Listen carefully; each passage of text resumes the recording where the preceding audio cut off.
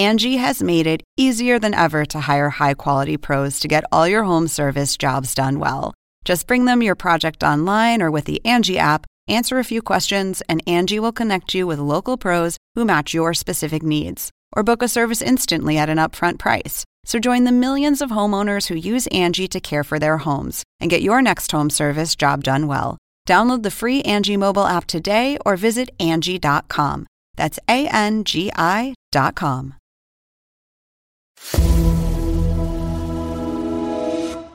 Now listen up, everybody. I know a lot of you would like us to start this podcast off nice and easy, and I would love to do that for you. There's just one thing, though. We never, ever do this podcast nice and easy. We like to do this podcast nice and rough. That's just how we do. Proud Maddie, which is a name you can call me from now on. Though my name really is Matt Rogers, the host of this podcast, the HBO Max Movie Club. And forgive me for being all in my Tina zone right now, but I just watched the incredible documentary feature film Tina, streaming now on HBO Max, and I am truly in the spirit of this incredible woman, performer, and icon, the one and only legend, Tina Turner, one of the best ever. If you want to improve your life, you can make your way over to the HBO Max right now and click play on this one, the acclaimed documentary by Daniel Lindsay and TJ Martin that was released last year on March 27th, 2021, and chronicles the incredible career, difficult personal life, triumphant comebacks, and overall kick-ass life of Tina Turner.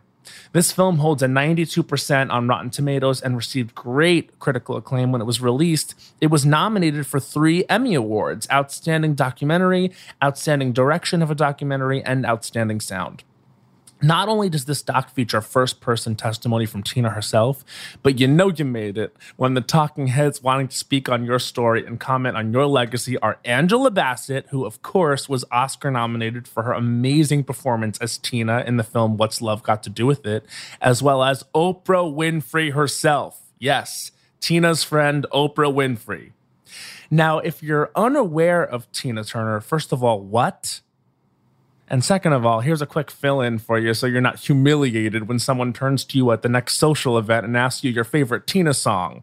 Mine, by the way, is Private Dancer, but I also love Goldeneye and, of course, What's Love Got to Do with It. And I also love The Best. Anyway, Tina is an icon of rock and roll. She's a rock and roll Hall of Famer who started her career as one half of Ike and Tina Turner. Ike, who was like an older brother figure of then Anna Mae Bullock, created the persona Tina Turner as a stage name and made Anna Mae, who became Tina, the face of his band. He was the music and the producer, and Tina was the face and the performer and the energy. After years of great success and significant physical, emotional, and professional abuse after they became married, eventually Tina left Ike and over the years built herself into a worldwide superstar, filling stadiums, winning Grammys, starring in films, and stepping into her destiny as one of music's greatest and most recognizable icons. Hers is truly a story of rags to riches. There are so many highs and lows in the journey of her life, but ultimately some people just cannot be stopped. Today, we're so lucky to have Ronald Young Jr. of the HBO Max Docs Club here to talk with us about this amazing doc and legendary musician. You've absolutely got to check out the HBO Docs Club if you can, and make sure you go through everything that HBO Max has to offer when it comes to documentaries. It's truly an embarrassment of riches on the platform. When I knew I was going to be doing a documentary episode and I saw Tina, I just had to revisit this one because I loved it so much when it came out. But just know that this is an endorsement of all these great documentaries. I especially love ones about musicians and music stars, so this one appealed to me, but there are tons. All right, everyone, snuggle up because Ronald Young Jr. joins me to talk Tina right now.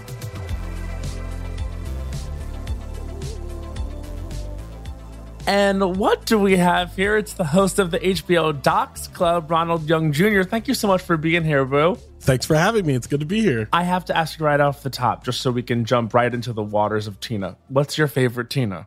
It's funny because I respect the Tina of the 80s and 90s probably the most. Yes. but I enjoy the Tina of the 60s and 70s probably the most, with where she's dancing, she's going hard, she has like a team of dancers behind her. Granted, there's Ike looming in the corner, so I don't like that. It's a complicated issue. Yeah. It feels like I don't know how much to like her at that point. Exactly. Well, you know what's crazy is it's like you really see the blueprint for what so many people do now in those old Tina performances. But there's this trauma hanging around it, and it's almost like this way the way that like performance like seemed to be drilled into her was like literally drilled into her in many ways. Like you find out about the perfectionism. Like really, this wasn't just physically and emotionally abusive; it was also professionally abusive in many ways. And so you do see that machine that she was, and we know she's the blueprint, you know, in what she's doing there. But there's also so much trauma in that experience and in that existence at that time, which I think makes the documentary a tough watch, but also an important watch to really understand who this person is. I agree. I think there's something to be said, and she even speaks to that a bit, saying that like the way Ike would train them kind of prepared her for the future and being able to adapt to things very quickly. Right. And you see that moving on as we get into the 70s and 80s, Tina. You kind of see the way that she's drilling the band and the people behind her, maybe not as abusive or not abusive at all in some ways, but just kind of being that perfectionist. But I mean, Beyonce's a perfectionist. You know what I mean? At some point, you got to say, and you know, it's weird because you have to walk a line to say that abuse is never okay. Right. But whenever you see someone that's able to somehow make a switch in their minds and turn it into a weapon rather than just purely a source of trauma, as we know it'll always be a source of trauma, but somehow weaponize it to their advantage, like there's something powerful about that. Yeah. The simple way to say it is you take your broken heart or whatever's been broken about you and you make it into art or whatever it is that's going to save you. Because, I mean, Exactly. You see that she is able to really embody strength. You do forget, too, that she was older by the time she really popped off in the 80s. By the time the 90s rolls around, you know, and she's like really in it and very established, she's 50.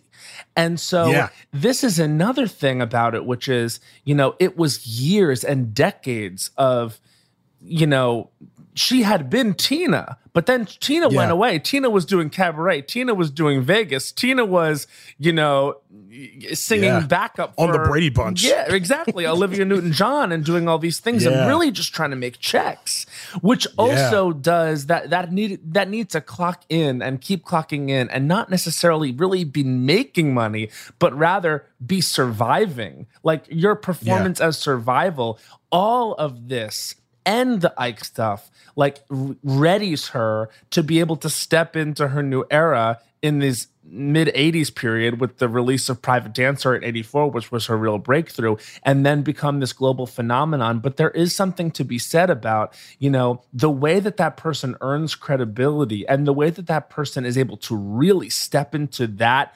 iconography and that story is to have been through shit.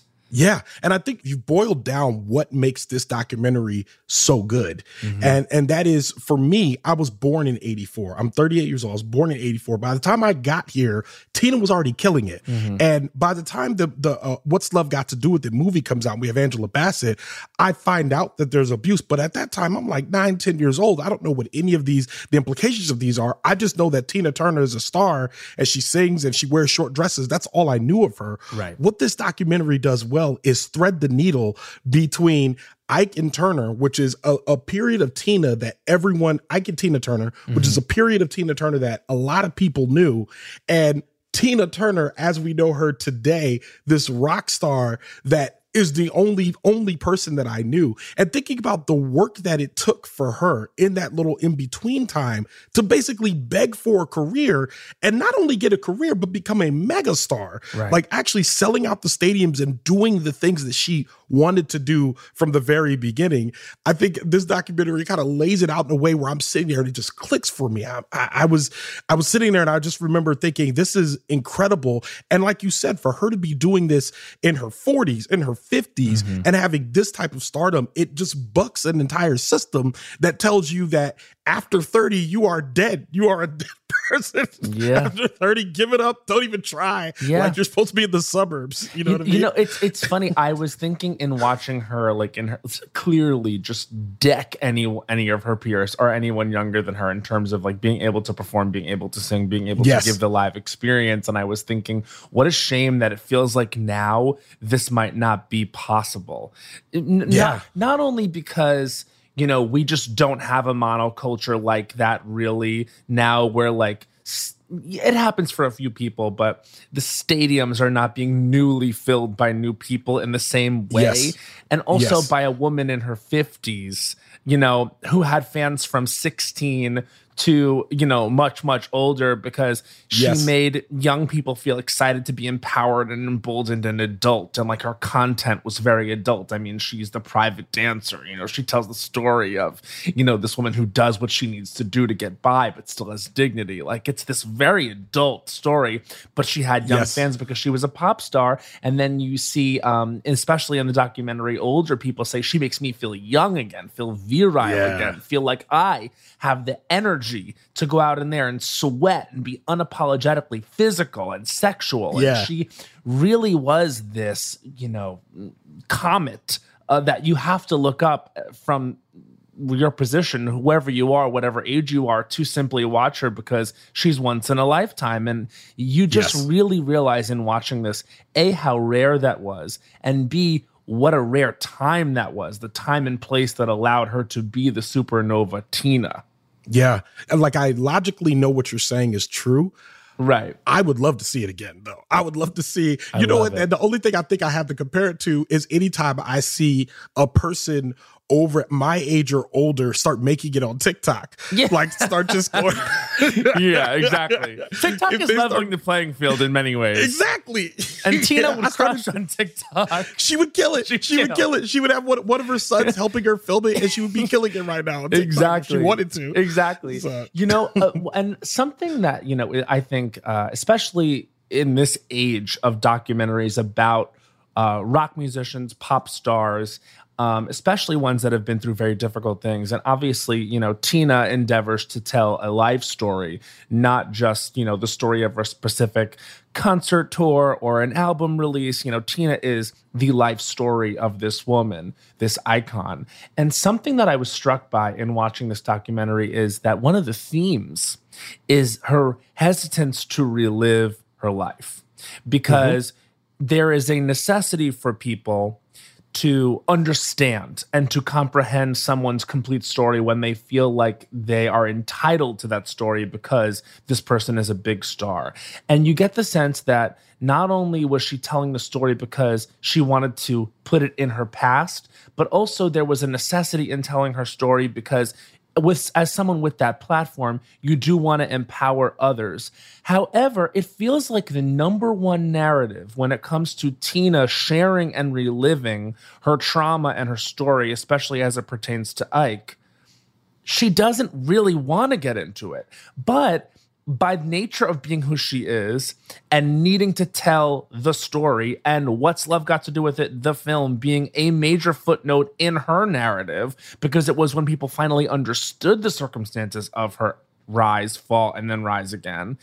And this documentary, it seems like though the doc is acknowledging her reluctance to, and, you know, discomfort with talking about and reliving her past, still we do that. And I just wanted to know if you could speak to that in terms of documentary in general, just like it is uplifting to tell a story, but it's very painful.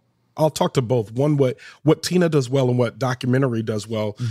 I think what this documentary does well is it puts in perspective the place of that story, because when the minute that you find out that there's going to be a Tina documentary, all of us who know any portion of Tina Turner's story are expecting to hear about the abuse. We're expecting to hear about that period in her life. And what this documentary, I think, does well is immediately in the beginning, it says, hey, that's in the story. And it starts with the journalist who tells the story from People magazine. And it says, we had to tell this is when she actually opened up and told this story. Then as the documentary unfolds, we hear Tina herself basically say, I'm telling this story because so many people kept asking me about where Ike was. And I needed to tell them, hey, Ike sucks. And here's why. You know what I mean? And this is why I don't mess with them anymore. And it kind of draws a line right there between her career with Ike and her career post Ike. And I think if you can use the beats of a story, because I think what all of us know is anyone who suffered trauma knows that that trauma may inform your personality. It may inform who you are going forward. It may inform parts of like a larger portion of your personality and who you are, but it's not the entire story. Yeah. And I think that's what documentaries should be doing when they pick up these stories, especially of trauma. They should be able to use use that traumatic story to kind of point to the larger tale, say like, this is a piece of the puzzle, but it's not the whole puzzle. Right. Because I think as humans, we tend to try to make the trauma the whole puzzle. Of course. It seems like it's a way to connect, but also we have to be honest, like there is a degree of navel gazing here. And like when someone that's what trauma porn is. I mean, we want to see the darker sides of humanity the same way we want to experience the lighter sides of humanity. We just don't want to experience them the same way. You know what I mean? Agreed. Like we can always listen to her music. We can always watch her music videos. We can experience her in her glory and the way that she's presented as the star. But then when it comes to the trauma, only she has to actually feel that again. Yes. And so we don't actually feel that. We can be sympathetic. We can say we've gone through something similar. We can pretend to have gone through something similar, but we can never feel it again. We can never be triggered by it again. And so I actually wondered, you know, they show that scene with the press conference at Venice Film Festival when they're premiering What's Love Got to Do With It? And Tina's asked the question of, have you watched the film and what do you think of the film? And she doesn't even just say, no, I haven't seen it yet, but tonight's the night. She doesn't stop there. She sticks to her guns and she says the narrative she's been saying. Actually, I'm not even really that happy this exists. I feel like it has to exist because people won't shut up about it, but I'm not going to watch it because it's painful for me. Period. And then they cut to Angela Bassett, all smiles, like the actress promoting the movie, you know, huge moment in her career. But you do understand, even she as the actress who's had to portray it, and she, to me, seems like one of the most committed actresses out there. And this, of course, revolutionized her career. Must understand that to some degree, because I don't know if you know the listeners of this podcast have seen What's Love Got to Do With It, but even that can barely broach like the real truth of what it is, and that's really hard to watch. Yeah, I mean, I think there's a difference in the way that What's Love Got to Do With It addresses his trauma versus the way Tina, the documentary, addresses his trauma. And we can go into that and talk about what Hollywood does and what trauma porn is and what that looks like. But you're right that in terms of this documentary, Tina saying like, no, I'm not watching this. Why would I watch this? Yeah. Like, what do you think this is all of y'all are going to feel something different than what I'm going to feel when I watch this, because y'all are going to see like basically reenactments of the worst parts of my life. When I watch this, it's going to trigger the actual memories of the real trauma that I was in. And logically, like even as she said that, I'm like, oh yeah. Yeah, no, wait, no, of course she wouldn't watch this. Why would she ever watch this? That doesn't make sense. But to me, the consummate professional that she is for her to feel those feelings. And I don't fault any artist that says, no, I don't want to touch this. No, you can't ever make a movie about it. No, I won't do any interviews. For her to feel those feelings and still turn around and produce the movie, to do the interviews, any of that stuff, it really, to me, is a mark of how strong she is and how resilient she is, even though she shouldn't have to be, you know?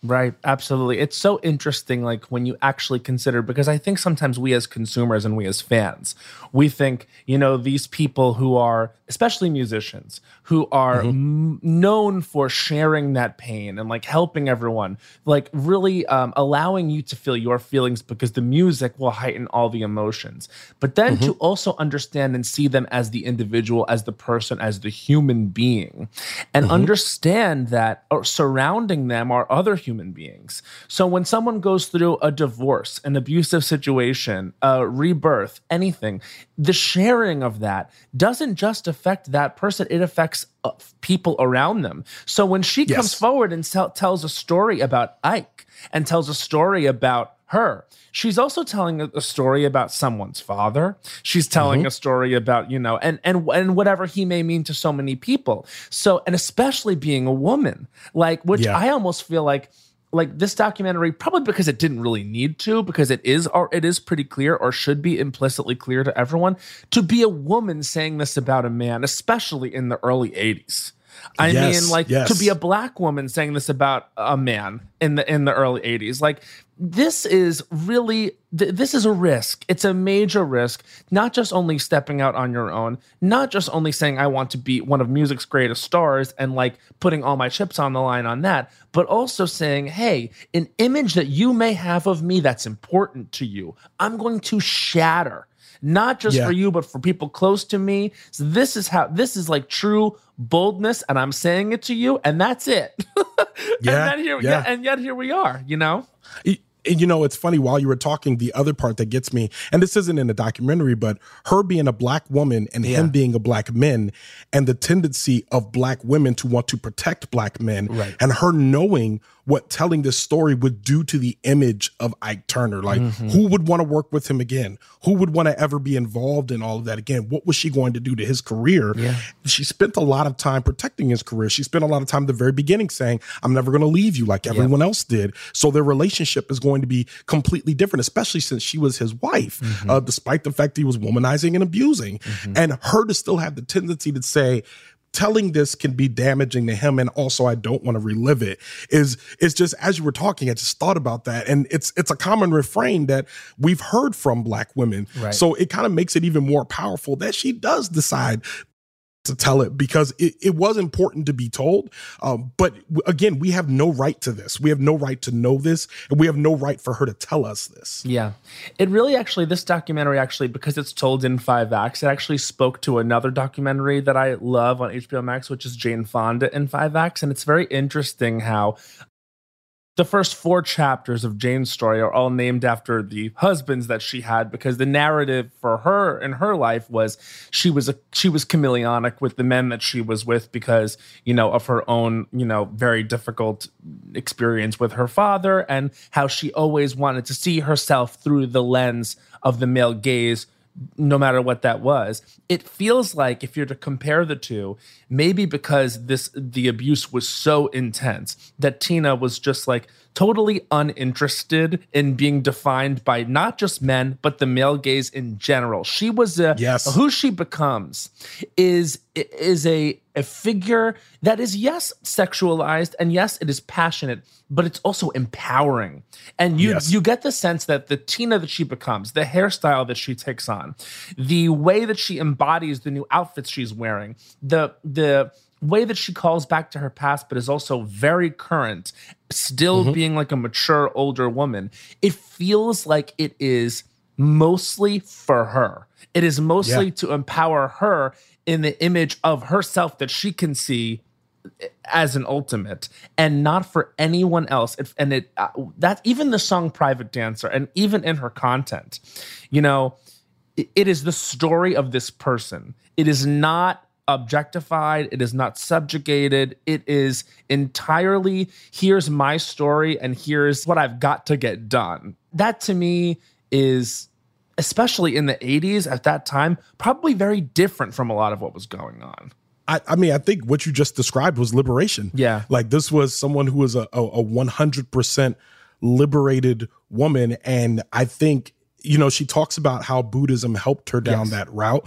And I really like that the documentary does a good job of kind of describing how her being introduced to Buddhism was really the door that pushed her out of the relationship with Ike and into her next phase of life. And I think that's one thing that I constantly see, is that when Tina's on the go, she's on the go because she has to work, she has to pay bills, she has to take care of her family, all of that. But all of the performance choices that she's making are all basically set on the image that she wants to put forward. And you're right, because when you see her in the dresses and you see her dancing, it is very hot. It's very hot. Period. But also there's something that's uniquely not sexual about it at all in some cases, because you're sitting and you're looking at someone who just seems like they have full control of themselves, of their body, of their actions, what they're saying, what's coming out of their mouth, all of that. And I feel like that is just conveyed so strongly, which is why, I start by saying the Tina of the 80s and the 90s is the one who I respect obviously the most, because that is a feat to be able to have full control of yourself and to portray that image for everyone else to see. Yeah. So I'm born in 90. And so when I become aware of Tina, she's already reached that level where it was like legend status. And what I remember of her from what I was told by my parents and what I saw on VH1 and MTV when they would cover her was, this is a performer that can do anything at any age. Like what I was told about her was, she is thighs of steel, still performing Proud Mary like she did way, way, way back.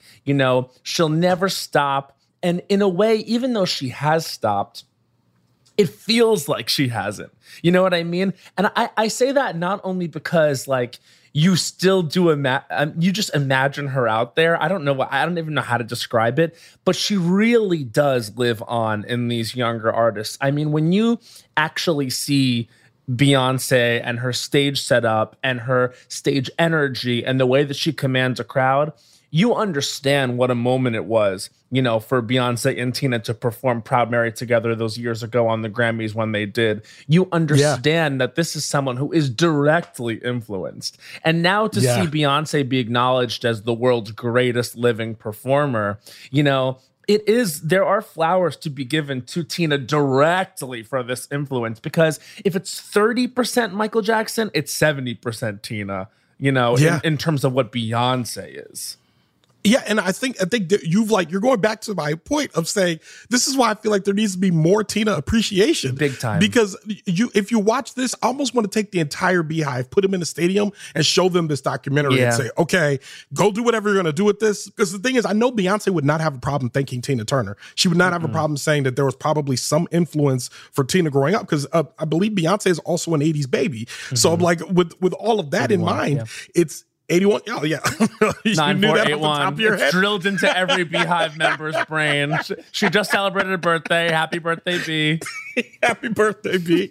But yeah, I think this is someone who grew up with the same Tina that we grew up with. So I imagine that it definitely had some effect on her as well. And I think, talking about her living through it, I think the fact that they had her voice as archival footage in the documentary, but to see her sitting there, and she wasn't like she was moving a lot, but you could almost feel the energy off of her in her responses, in the sharp way that she answers questions, and the ways that she's looking at the camera when she laughs, all of that. The same liberated woman who was like jumping and gyrating through the 80s, 90s, and maybe early 2000s. Like, it's the same woman, even though she's sitting there calm down, like just like chit-chatting with you, you could still feel that palpable energy. Yeah. So I know exactly what you mean when you say it's like she's still performing, because in a lot of ways, it really does feel like she still is. Yeah, I also think, this is like a weird tangent, but all the archival footage of her, like the stuff from her peak, like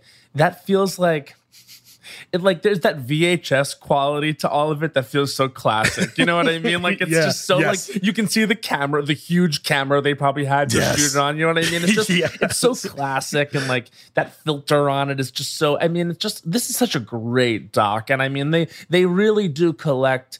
Obviously, the recording of her speaking from way, way back, like through the recording of her with Kurt Loder when he wrote his Tina book with her. That audio I thought was really raw, because she's talking about what she's looking for, in a lover and a partner, and what she can't find. And that's another element too, is like, and that actually connects me with my next thought, which is the song What's Love Got to Do with It? Because one of my favorite things about learning about these artists, and I find it's a common thread, is so many of them did not like their biggest song when they first heard it. You know what I mean? Like, and of course, and I actually didn't know it was a cover, What's Love Got to Do with It, but that sort of wacko Swedish pop band was doing it, and it sounds completely different.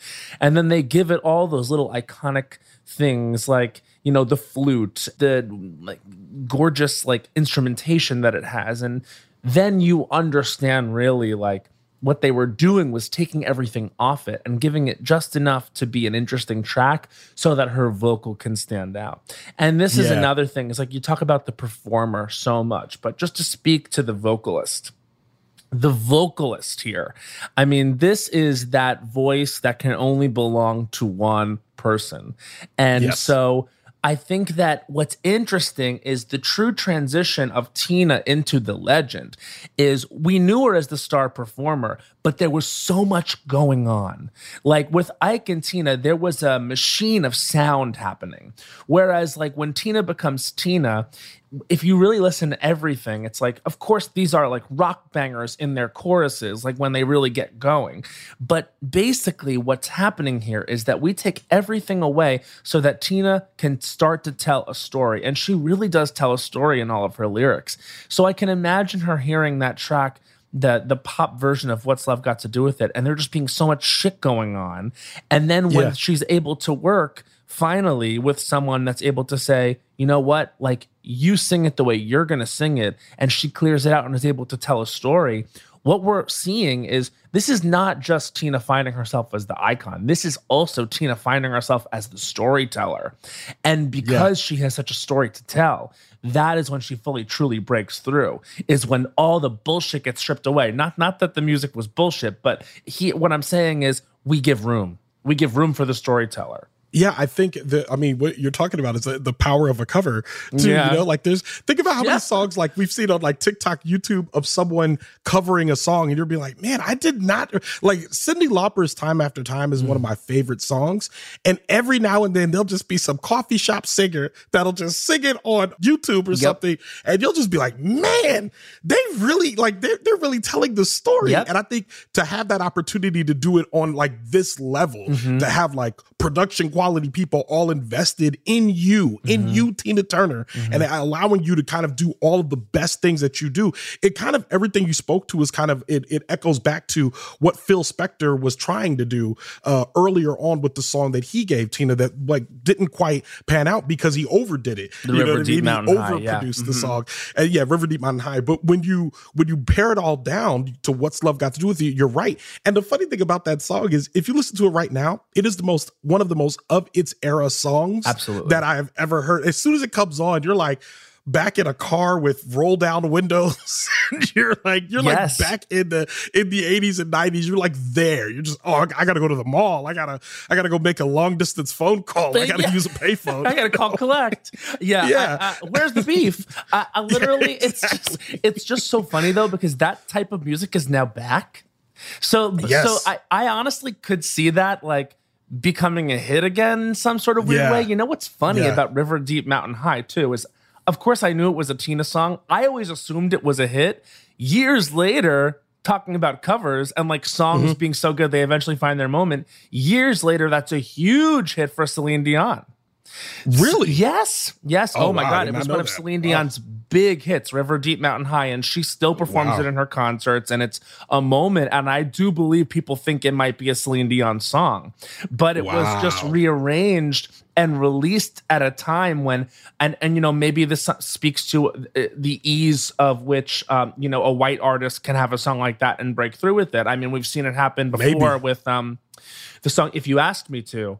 That was a Patti LaBelle song, and then Celine Dion released it, and it was a very big hit, and they sing it the same. Take me to school, Matt. Take me to school. Well, this is, I mean, when it comes to the divas of it all, like, I actually could be teaching college courses. I might course correct at some point.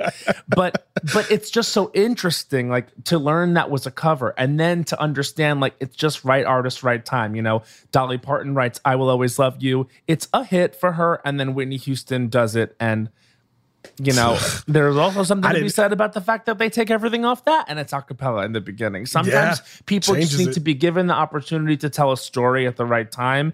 And Tina Turner being so inextricable with her story.